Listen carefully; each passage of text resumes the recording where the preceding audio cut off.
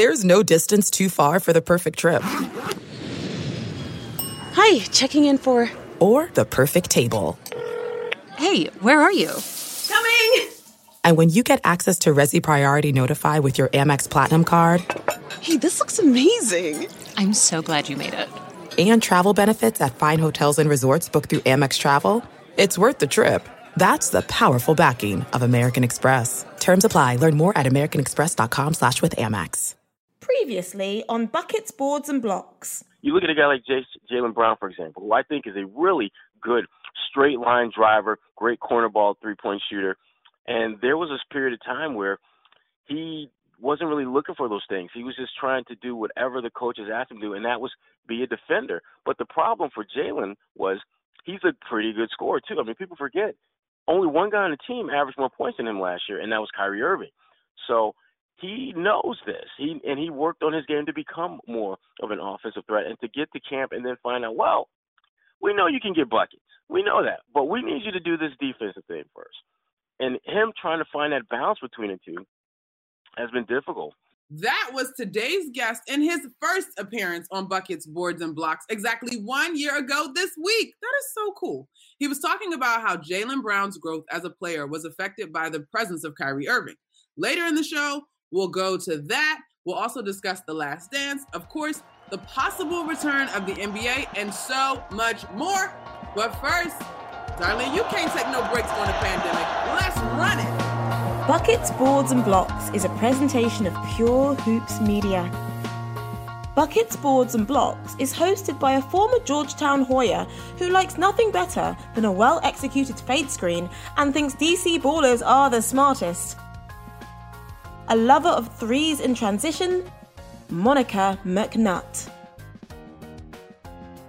Thanks, Darlene. Sherrod Blakely is the Celtics insider for NBC Sports Boston. His career has taken him from sunny and warm, even though I'm not a fan of these folks, Syracuse, to Raleigh, to Detroit, and now to Boston. Sherrod, thanks for joining us. And did we miss any stops along the way? Oh, my Hoya homegirl. How you doing? How you doing? You got that. Yes, indeedy. Spent a little time in Raleigh, North Carolina, which was sunny and warm. Syracuse, not so much. Not so much. Well, we're definitely pumped to have you back on the show. No, you're not our first repeat, but we love having repeats on because we love the repertoire here on Buckets, Boards, and Blocks. But we got to get into the NBA, which obviously is part of your wheelhouse, and the Boston Celtics in particular. But before that, Sherrod, The Last Dance is captivating all of America every Sunday night and produces endless think pieces and podcasts just like this one, talking about it a little bit more. But I think one of the big takeaways from episodes 7 and 8 was MJ's leadership style and his relationship with his teammates. Now, as a guy that has spent time in present-day NBA locker rooms, what were your takeaways watching that episode? Bravo. The thing about the NBA back then, and it's a little bit different now, is that players were more from what I like to call the straight no chaser school of handling your business. Michael was just not the least bit apologetic or compromising in what he felt he needed to do to get his teammates ready to not just play and compete, but win at the highest level. And again, it may seem a little bit unorthodox and it may rub some people the wrong way, but to me, it's all about the end results. And for Michael Jordan, the end result mattered so much more than the actual journey or process to get there. And this day and age, I'm not sure if players have that same mindset, because you got to remember, Michael was, basically the blueprint for branding if you are an NBA player. And so he didn't have a lot of the comforts that players today have as far as thinking about their image and wanting to have a certain look and not want to rub, certain guys the wrong way because we got the same agent. And what if that agent looks out for them more than me? Michael didn't have any of that baggage to deal with. Michael was all about winning, and winning in a way that he felt he could do, and he could bring his teammates along with him. But before they could come along with him, they had to be ready. They had to go through that fire. And Michael, he brought that smoke, that heat, that fire every day. Okay. All right. Great. We love it, right? In theory, he was consistent. I think the most poignant line to me was he wasn't asking, I don't know if he said it or BJ said it, somebody said it, that he was not asking his teammates to do anything that he wasn't willing to do. Exactly. Exactly. Ever. And Bruce, feel free to jump in on this one. Chalk it up to me being a millennial, if you'd like. I just wonder, like, as much as we want to be consistent, I feel like there had to be guys who felt like they got it worse from Mike compared to others. Like, everybody can't be all rosy. Mike was great. Like, it was worth it because we won as a teammate. Although I know, like, I will acknowledge that Mike has a hand in this production. Like, I just feel like this is being glamorified just a little bit too much. And I need somebody to keep it a buck. Oh, it's definitely being glorified. I mean, there's a reason why that almost every shaping of this narrative ends with a happy ending for Michael Jordan. But to your point, I agree. I definitely think that some of his teammates caught it worse than others. I mean, Steve Kerr, he got that eye jammied up by Michael. Horace Grant didn't have that happen to him. Scottie Pippen didn't get that eye jammed up. You start going down. Ron Harper, I know didn't get that eye jammed up because I know Ron, that definitely wasn't going to happen. And that's no knock against Steve Kerr, but Michael knew there were certain guys whose buttons he could push and other guys whose buttons he could smash and reprogram and build them up from the ground up. And Steve Kerr, I think it's really helped Steve Kerr as a head coach to understand how to micromanage uber talented players in a way that breeds success, because he knows what it's like to be, that seventh man on a team of really great players, and he knows how to manage all those egos, and it's helped him. But to your point, those Bulls teams, Michael had to be that type of dude in order for those teams to have success. Because to me, when I look at the teams that he led to championships, and you start looking at the teams they had to get through to win those championships, if you look at the rosters from top to bottom, Chicago was not the best team. Many of those years, Utah had a better team from top to bottom.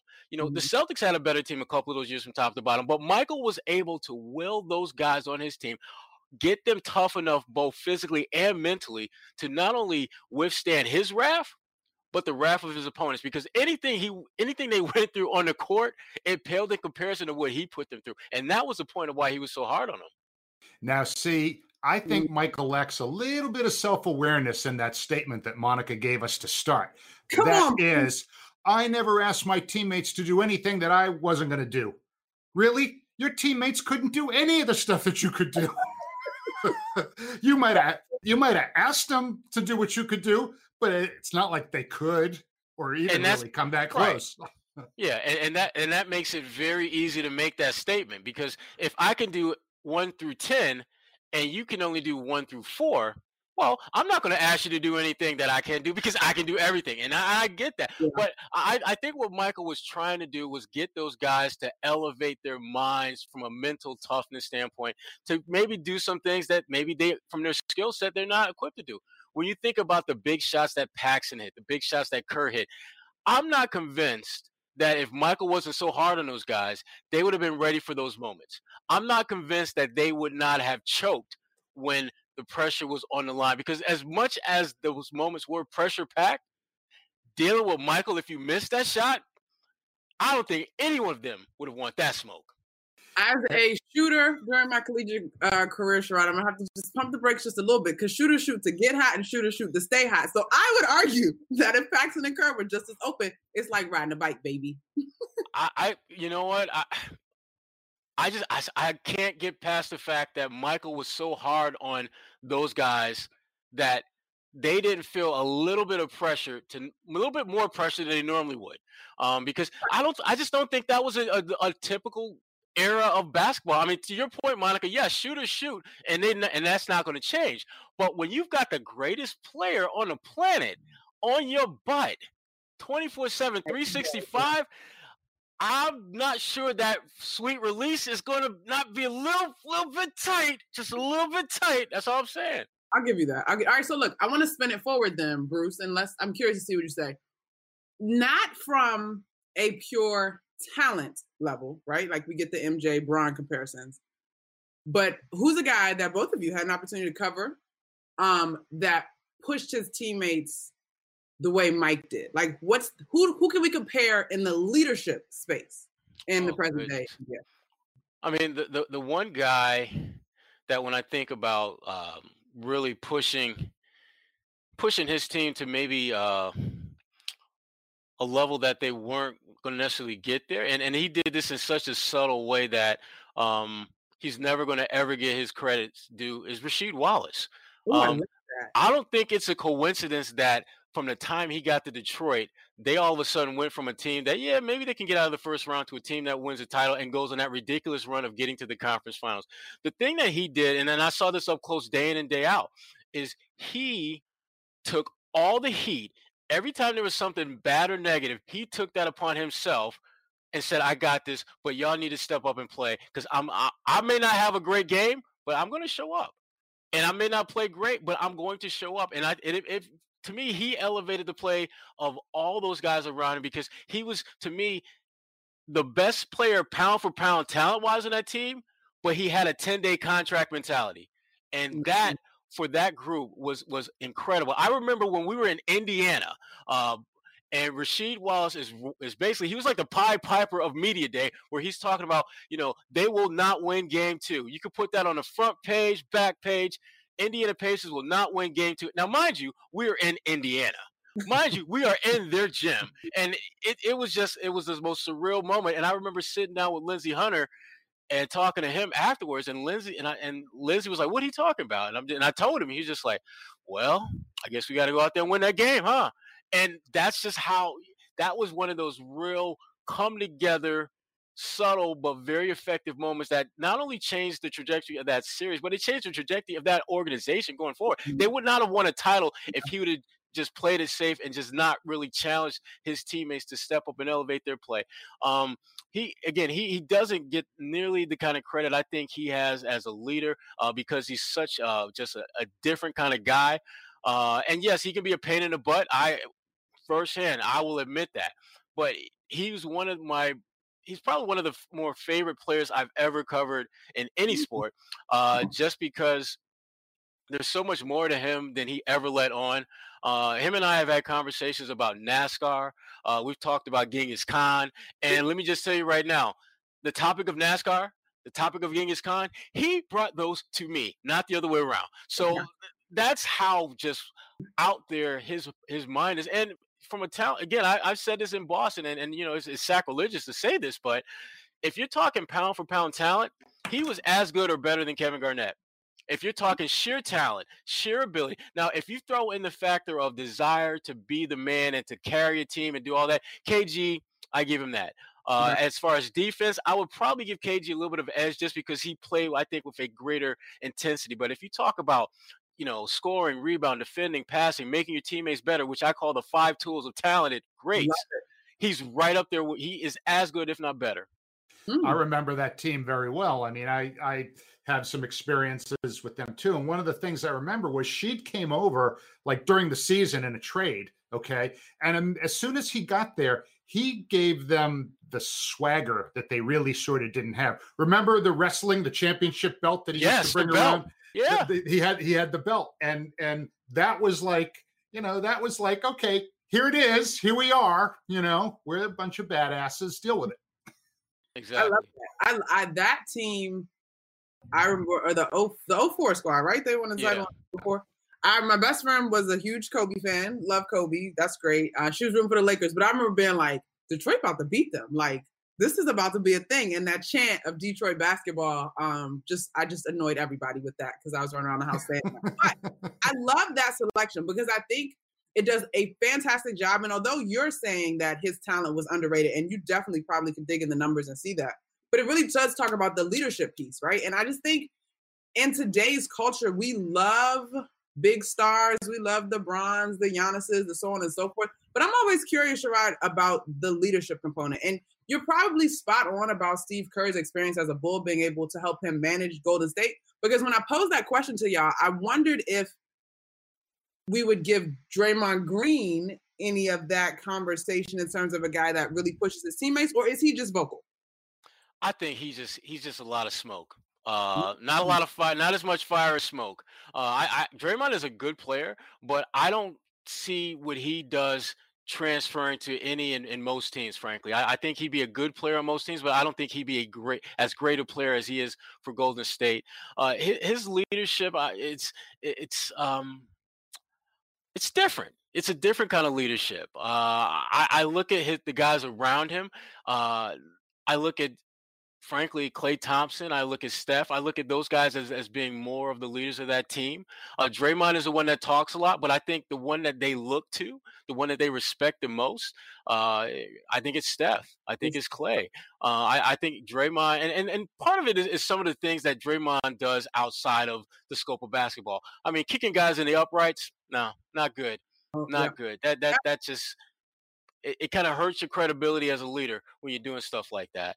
But again, from a talent standpoint, he's a good player, but I don't see him as an elite leader when you're talking about leading a basketball team. I really think that Draymond cost them a four-peat. They would have won 4 in a row if he hadn't got himself suspended for what you just described. Yeah. Again, there's other things that could have happened, obviously, but you know what? They lost in 7 and they were up 3-1 and he got suspended. So yeah, just my 2 cents.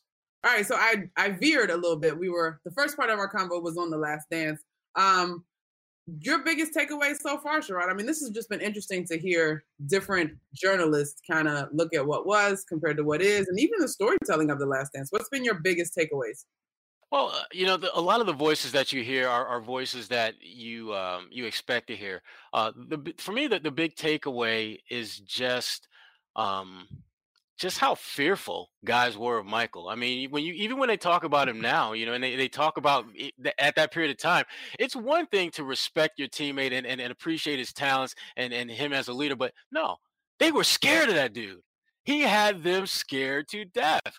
And that to me is really telling. And I get where Michael, before all this came out, was talking about, I don't want people to think bad of me. Sorry, bro. Too bad. Listen, that horse has left the stable and is not getting brought back in.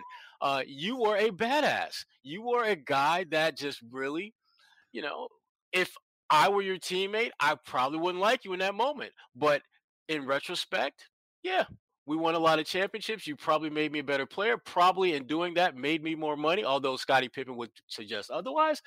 But yeah.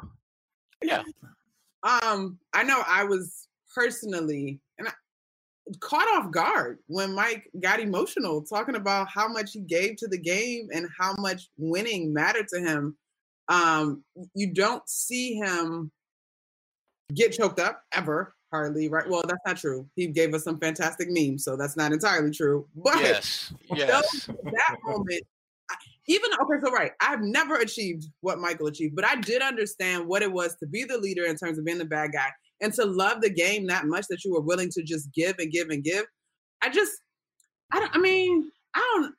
keep having this asterisk, Sherrod, because I feel like he's got creative control. Like he's telling the story that he wants to tell.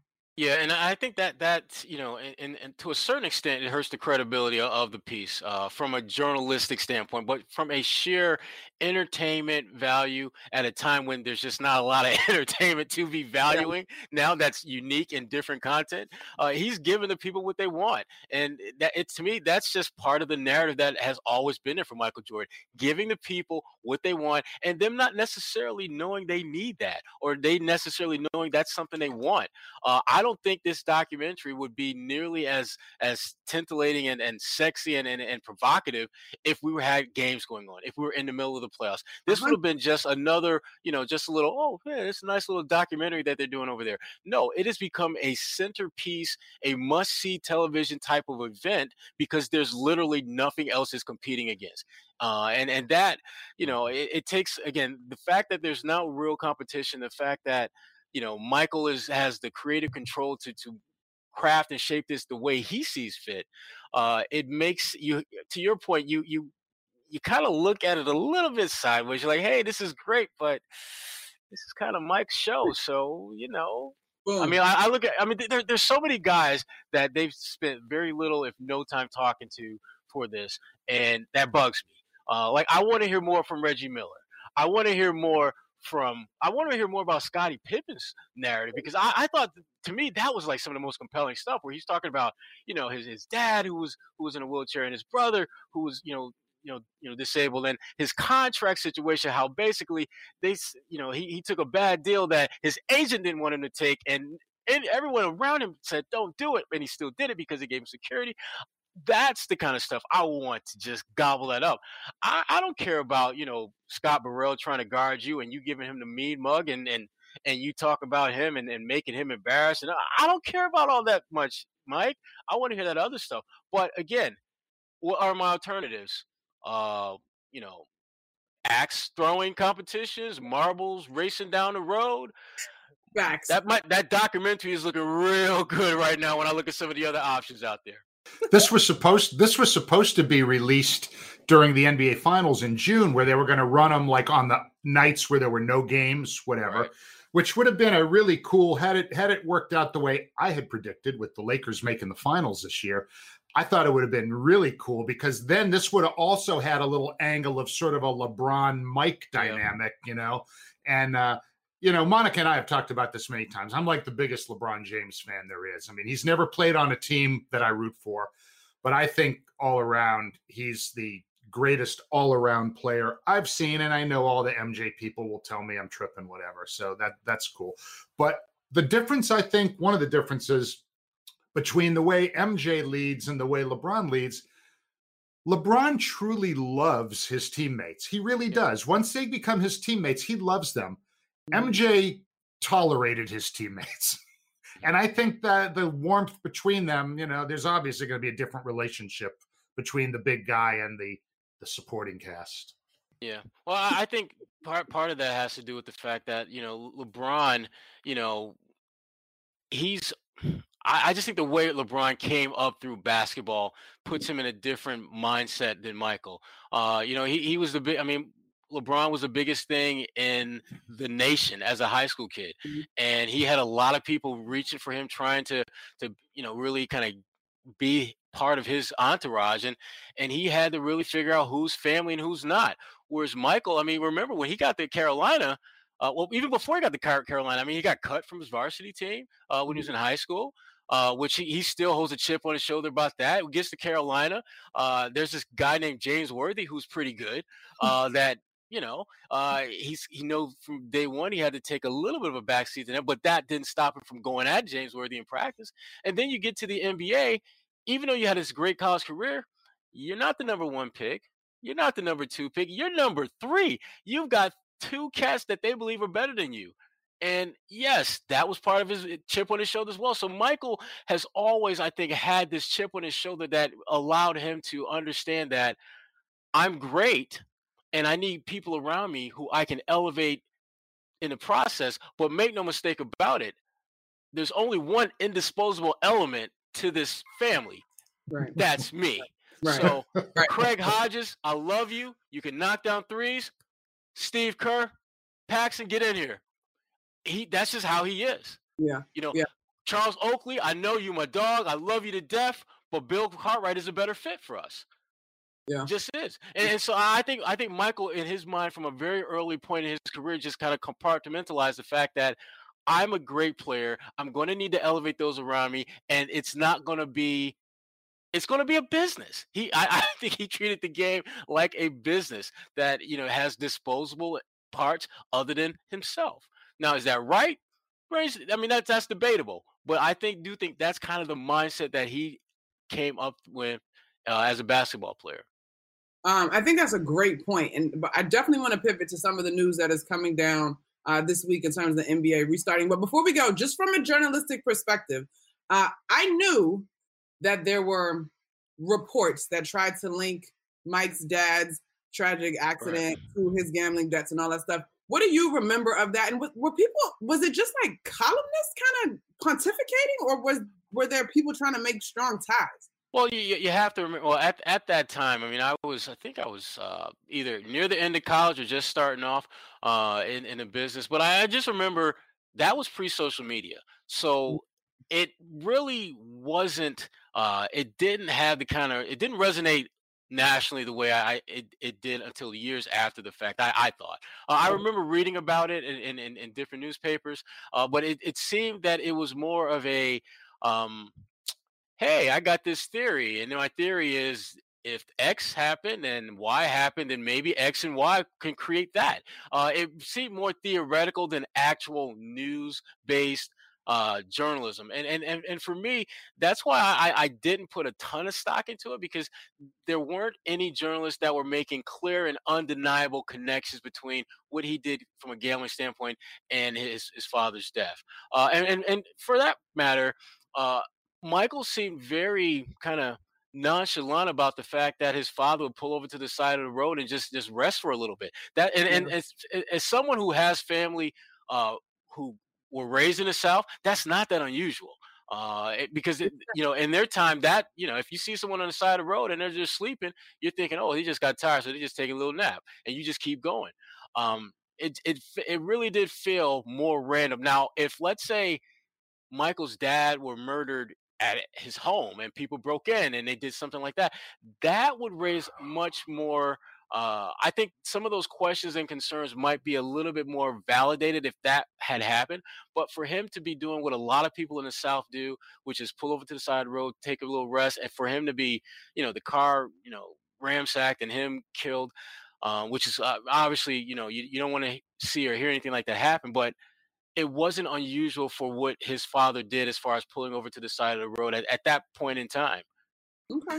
And that's news to me. I thought it was odd, but hey, Monica, I remember it. I remember it pretty well, and I never believed that gambling was the reason that I never believed that, because here's why. Number one, no one ever said he bet on basketball. Okay, right. So you go into a casino. It's perfectly legal to go bet. Right. So I just never. I mean, and David Stern said it in the show. God rest his soul. We love David Stern. He said he was the MVP of our sport. Right. Why on earth would I, want him out of the game? The whole thing was stupid. Yeah. Right. And if there were some serious concerns about Michael and his gambling and money was an issue, the Bulls ownership would have made sure that got taken care of. There's no doubt in my mind. Yeah, that's a really good point, right? All right, so boom, The Last Dance.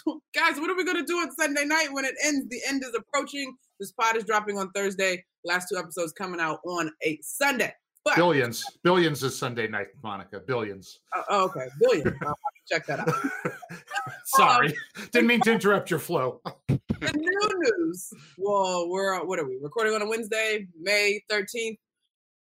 The NBA is looking to restart seriously, Sherrod. Okay, here's my thing.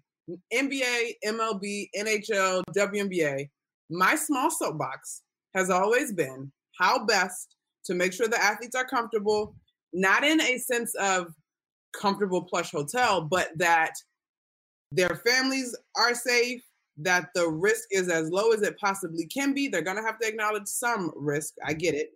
That's just how transmittable this disease is. But in that, it's not just about being in a bubble. Like, these guys have chefs or whatever. Like, they have small children. A friend of mine who has a toddler said if he gets sick, only one of us can stay at the hospital, and we have to stay. And we have to live there if something happens. So there's so many layers of this thing in terms of how we would define comfortable.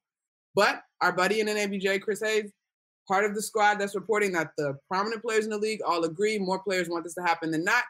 In your mind, Sherrod, what is this going to look like? Who's going to have the final say? I mean, just where do we even go from here? Well, I think the first thing that has to happen, Monica, and this it's a simple statement, but I think it's much more involved and complicated. Players have to learn how to be comfortable with being uncomfortable. Whenever they return to the floor, it's not going to be perfect. It's not going to be ideal. There has to be some degree of compromise that they're going to have to take on in order for the season to resume. Now, what they're trying to figure out, and the NBA is doing their part to try to help with this, is try to find that crossroads between minimal risk and potential treatments in case someone does test positive. Because look, I'm a firm believer that if we're watching NBA basketball, even if it's without fans, in the next 2-3 months, someone is going to test positive. I'm absolutely 100% convinced of that. And to me, the challenge that the NBA has is, what are we going to do when that happens? Are we going to just simply quarantine that individual and keep the games going? Are we going to just shut everything down, which I think would be a horrible idea? They have to find that happy medium where players are comfortable with being uncomfortable. And let me be clear. I don't think it has to be a unanimous type thing. I don't even think it has to be like 98%. It just has to be, to me, a significant number of players who want to resume playing. And there has to be, in my opinion, you need your what I call top shelf talent to buy in. If LeBron James doesn't want to play, if Chris Paul doesn't want to play, if Giannis Antetokounmpo don't want to play, guess what? Y'all ain't playing. Because if the big dogs don't want to get out there and bark, no one is trying to hear the little puppies and the little the little pit bulls and the little baby dogs out there. No one wants to hear them. Okay, so you bring up a really good point in terms of this presumable. I mean, just at the rate of this disease, what we know, if someone tests positive. Okay, so a single test may not shut it down. But let's go back to how the NBA shut down when it happened, right? We get an official running out on the court. OKC stop the game before it happens. We go back and contact trace, to use a word that we're hearing in the media, teams that played the Jazz. It wasn't just Rudy Gobert and Donovan Mitchell. Like, that thing quickly spread. So I guess my concern in terms of the safety and I guess the ethics of it, and I know there's a camp that's saying the NBA is paying for their tests. It's not rich people getting tests and regular people that need them can't get them type deal. It's not that simple. I get that, but I do understand why people would still be bucking at this idea of testing players on a regular, because you could take a test on Monday, miss something, and the test be different by Saturday, have played in the game, and boom, Sherrod. Like, I just don't know. Like, and then if a guy has someone in their home or in their family who's one of those high-risk patients, whether it be age or previous conditions, like, if a guy doesn't want to play, then what? And you have a legitimate argument. If Karl Anthony Towns doesn't want any parts of this, can you blame him? Yeah. I mean, you absolutely can understand why Karl Anthony Towns or anyone who has a loved one with a compromised immune system would be hesitant to get back out there. But again, that raises the question, at what point will you be comfortable getting back out there? I mean, does there have to be a cure, a vaccine, and a 99.9% chance of you not getting it before you're comfortable playing again? I just it's a hard question for there to be a right or wrong answer to. But I think ultimately players are going to have to embrace some level of discomfort when they come back on the floor and find a way to navigate around that. Now, should they get back out there now? I don't think so. I would like to see there more of a pattern of a decline as far as the people who are testing positive. But again, there's never going to be a perfect solution to this. But the NBA, I will say this. I mean, they were the first league to react to this in a very strong, we're shutting it down manner.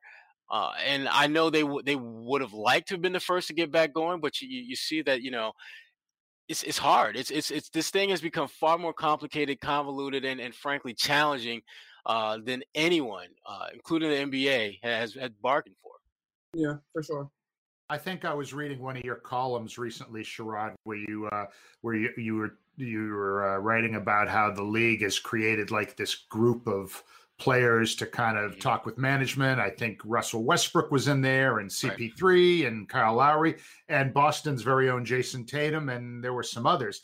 I mean, to me, that's a really good example of why the NBA is in a position to be a leader among sports, because they have this dialogue between the people running the show and the main attraction, which is the players. And even for a younger guy like Jason, who's like 22 years old, I mean, showing respect for this kind of cross section of opinion, I think, to me, you're having all the different groups and demographics represented, which I think puts the league in a really good position to kind of move forward with the management and the players kind of all on the same page. Yeah, I mean, the NBA gets it. I mean, they get it better than any pro league that, at the end of the day, when you put the cookies on the bottom shelf, players move the needle.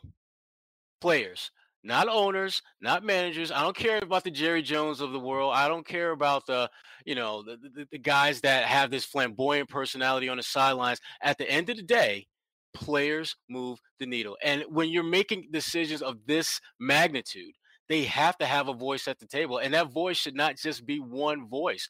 And I love the fact that they've got a young guy like Jason Tatum involved in those conversations. You've got a sage veteran like Chris Paul, guy like Russell Westbrook who's been around the block a little bit.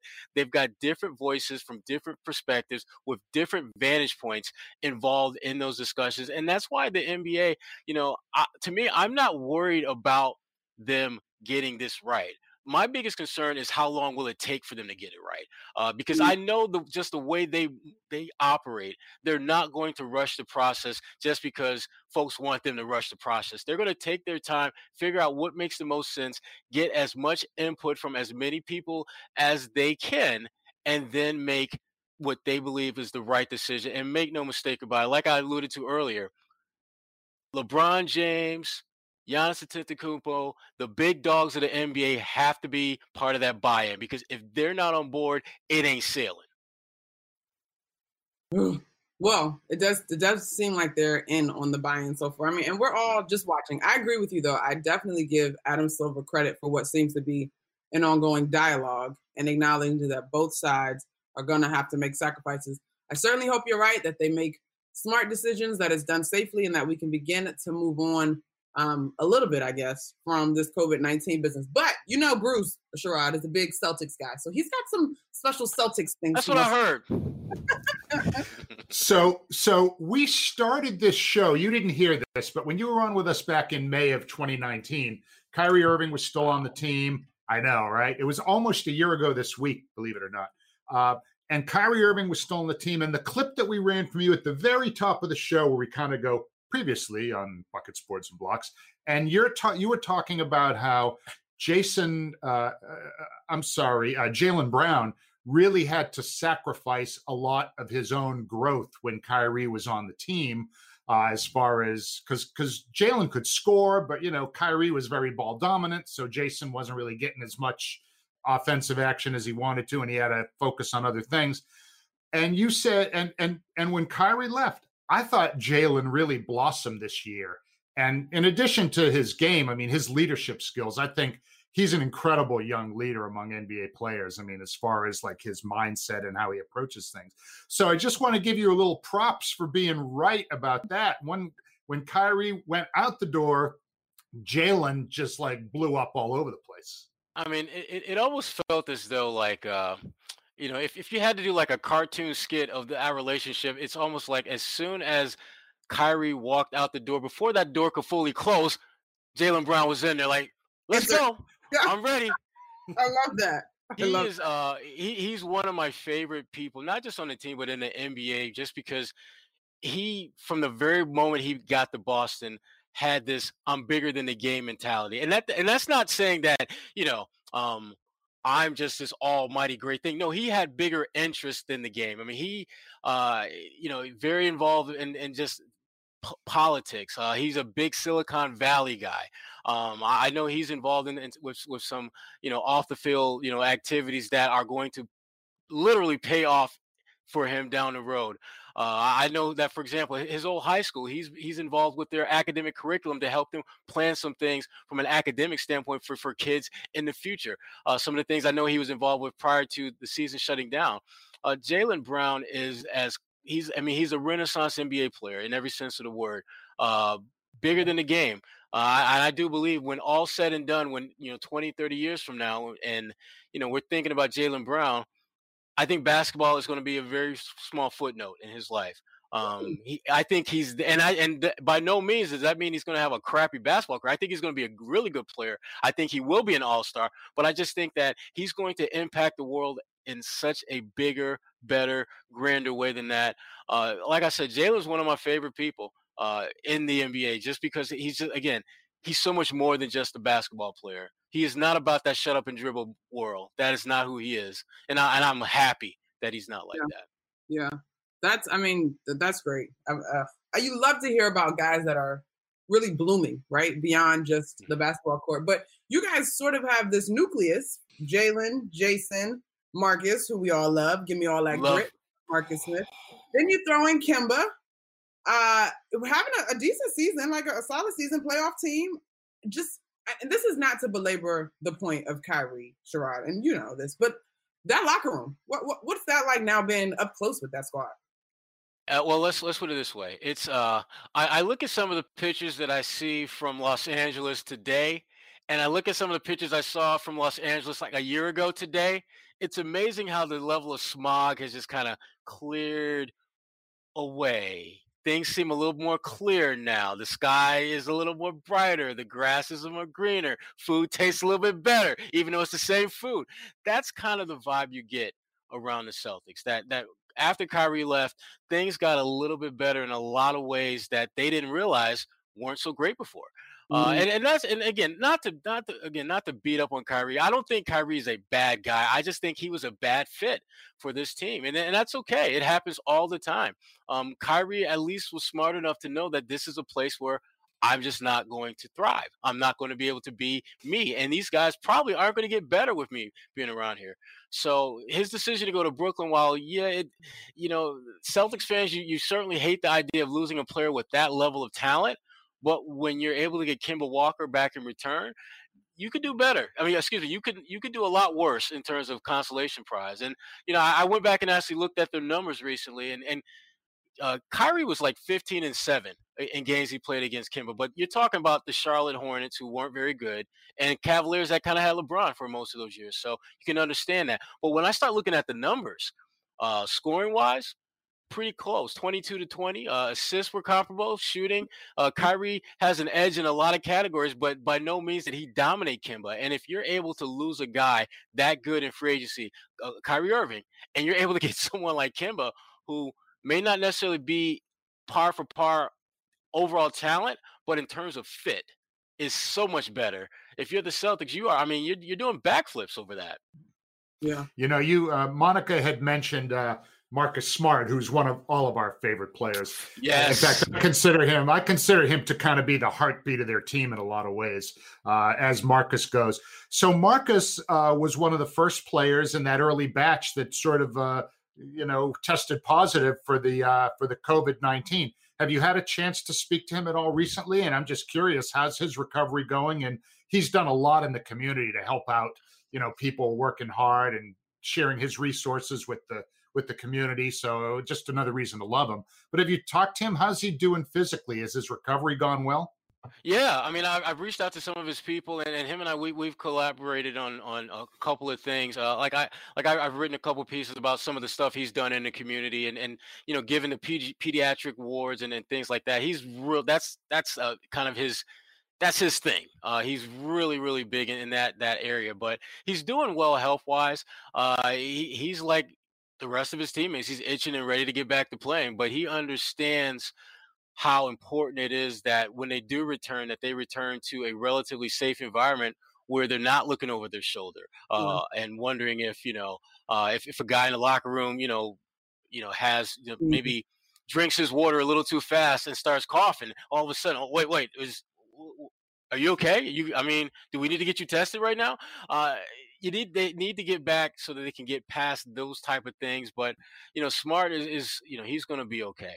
And I love the fact that after he tested positive, and then shortly after that he donated his plasma so that they can see about folks who have actually gone through the COVID, who test positive for COVID-19, and then are COVID-19 free, to see whether their plasma can help others. And Marcus was one of the first to really volunteer to do that. And frankly, he was one of the first players. Actually, he was the first player other than Rudy Gobert and Donovan Mitchell to acknowledge that they had tested positive, and because players didn't have to do it. Early on, teams will release a statement saying that we had one player test positive or we had two players test positive, but players were not required to reveal that they were the one, and Smart did. And so again, he's one of the more stand-up dudes I know, and I just love the fact that he's just such a badass, man. That's intense. That's my guy. Intense, yes. He will get in your shit and mess with you, and it's beautiful to watch. Love it. Love it. Love that it's easy. All right, so real quick, and give me a short answer on this, Sherrod, because we want to make sure we highlight our panel that you put together, esteemed leader of the Sports Task Force last night. I had some talent on that panel. I had some pretty good talent on that panel. A little bit. All right. So look, the asterisk season, as we're going to call it, I don't know why people are tripping about this season being shortened, because nobody trips about the partial lockout. That was when I was in college. What was that? 2011, 2010? Yeah, 2011 or 12, something like that. Yeah. So nobody trips about that. But anyway, if we do resume, there's a camp that believes that this break benefits some certain other teams. Does it change who you would have predicted to be the champ this year, and who is that? Well, I predicted that the Clippers would win it all. I just think that they, from top to bottom, they have talent, they have toughness, they have good coaching, and they've got a record that's going to allow them to keep home court advantage for most, if not all, of the playoffs. This break doesn't change my mind about that. I think it's going to be tough with the Lakers being healthy, but the Clippers are the team that I predict, and I just love their team. Patrick Beverley is one of my favorite dogs in the entire world. I would hate to play against him. Would love for him being on my team, though. Love it. Bruce? You know, I one of the things that I'm hoping that we'll still get a chance to experience, because this was one of the biggest things that I was like sad about the season possibly ending. I want the Lakers and the Clippers in the Western Conference Finals, 7 games at the Staples Center, 7 home games. It'll be Orlando or Vegas. Well, okay, yeah, good point. That's what I wanted. 7 home games for both teams. It would have been the best basketball ever. It would have been so set up for everybody to be at their absolute best.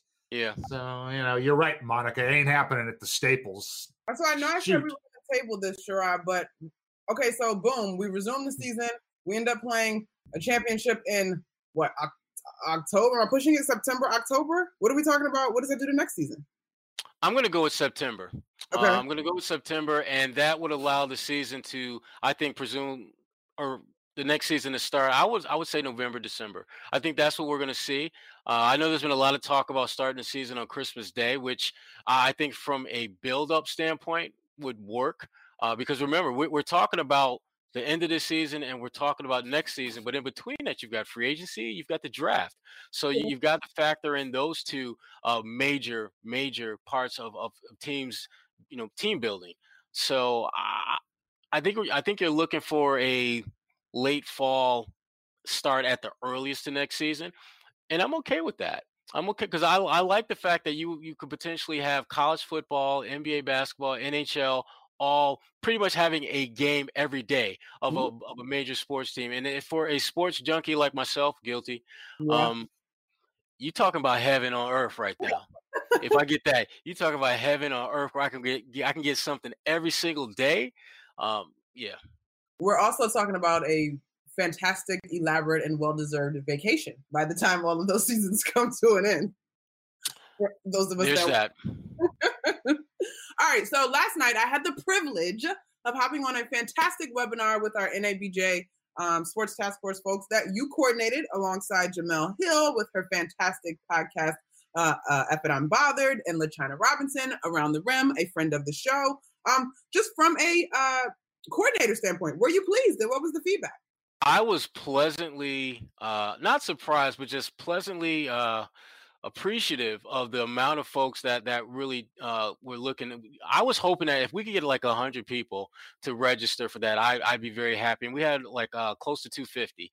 And so that was really, really good to see. I thought the questions were really engaging. I thought Jamel had a really good pulse for how to keep the conversation moving without it slowing down and being stagnant, while also utilizing some of the questions that people received. I found myself afterwards being a little bit of a filter because some of the fellas were real interested in a certain Monica McNutt and a certain LaChina Robinson because Jamel flashed the ring, so she was off limits. So I found myself doing a little Chuck Woolery action today and just doing a little weeding out process. And Monica, you'll be happy to know that I got rid of the scrubs. You ain't got to worry about the scrubs. I took care of all of them. You always looking out for me. I appreciate that. Kwani Lunis, a friend of yours, she knows all too well about me and getting rid of the scrubs that want to be in your lives. I'm not having it, so you're good.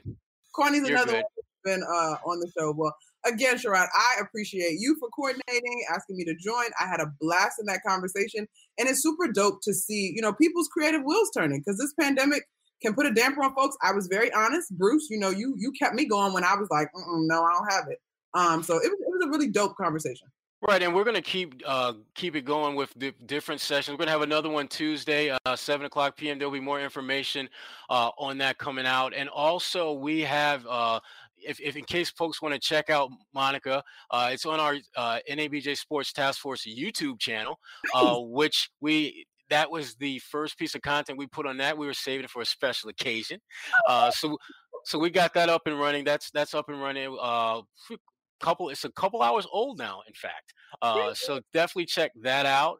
And like I said, we have a series. We call it the Innovation and Isolation series, where we're going to be looking at different aspects of journalism. We talked about podcasting, which Monica was on. We're also going to get into social media and focus on IG Live and how folks are utilizing that while we're in quarantine. And then we're going to have another session probably in 2 weeks on just the art of storytelling. And that one is going to be awesome, amazing, and all that, and then some. We love it.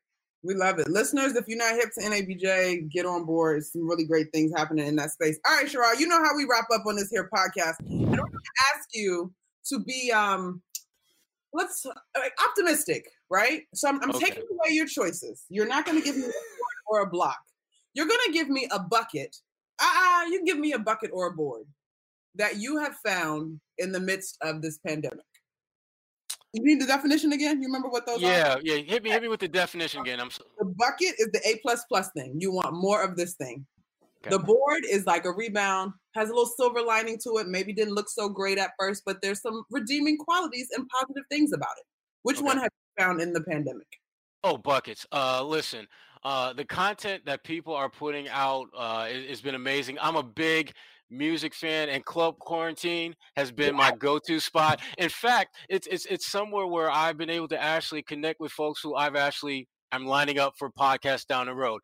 So it's not only helped me from just a mental health standpoint to have a nice release, but it's also helped with the JOB and get me some original content that I can put on the website and keep the readers engaged. So love to see it. How you like that, Bruce? I'll tell you what, Sherrod representing the 315 in a big, big way. In case y'all don't know about the 315, there it is. There it is. Oh, wow. There it is. And on that note, we're going to end this pod. Those that can't see it, that was a Syracuse hat. You know I ain't about that life. But Sherrod, thank you so much for your time. My Hoya homie, I got you, girl. That was dope. Thanks to my brother, my colleague, my friend, my personal security guard, as you saw there, Sherrod Blakely, the Boston Celtics insider for NBC Sports Boston. His insight on all things NBA makes us all smarter, so shout out to him. Thanks also to my producer, loyal sidekick, and co-host, that is, Bruce Bernstein, who never misses a Celtics game, and like Sherrod, is proud of his Syracuse alum status. He paid me to say that. Anyway, the editor, Ben Wolfman, he's fantastic. He makes us all sound good. Please check out our other Pure Hoops Media shows. This week, The Mike Wise Show featured a detailed breakdown of The Last Dance with some classic MJ remarks by David Stern from Mike's interview with the late commissioner in October 2019. Catch and Shoot 2.0 with Otto Strong and Aaron Berlin has a great interview this week with BJ Armstrong, who has had almost as much fame as MJ from The Last Dance in terms of FaceTime. Full Court Press with Fanta and Adams has Cole Anthony of North Carolina, a probable lottery pick in the NBA draft. BJ is back with Eric Newman on the Pure Hoops podcast, which drops on Friday every week. And I'm back next Thursday with a brand new edition of Buckets, Boards, and Blocks from Pure Hoops Media. All right, let's go. Time to stick the landing. Please remember to pray for all the nurses, doctors, and other frontline workers keeping our society going through these tough times. We owe all of them a great debt. Continue to follow social distancing guidelines, wash your hands, wear your mask to protect yourself and others. Until we meet again, if you like Buckets, Boards, and Blocks, please subscribe, rate us, review, and give us a 5-star rating while you're at it. That would be fantastic. Enjoy the final 2 episodes of The Last Dance, and wherever you can find them, enjoy your hoops. Buckets, Boards, and Blocks with Monica McNutt has been a presentation of Pure Hoops Media.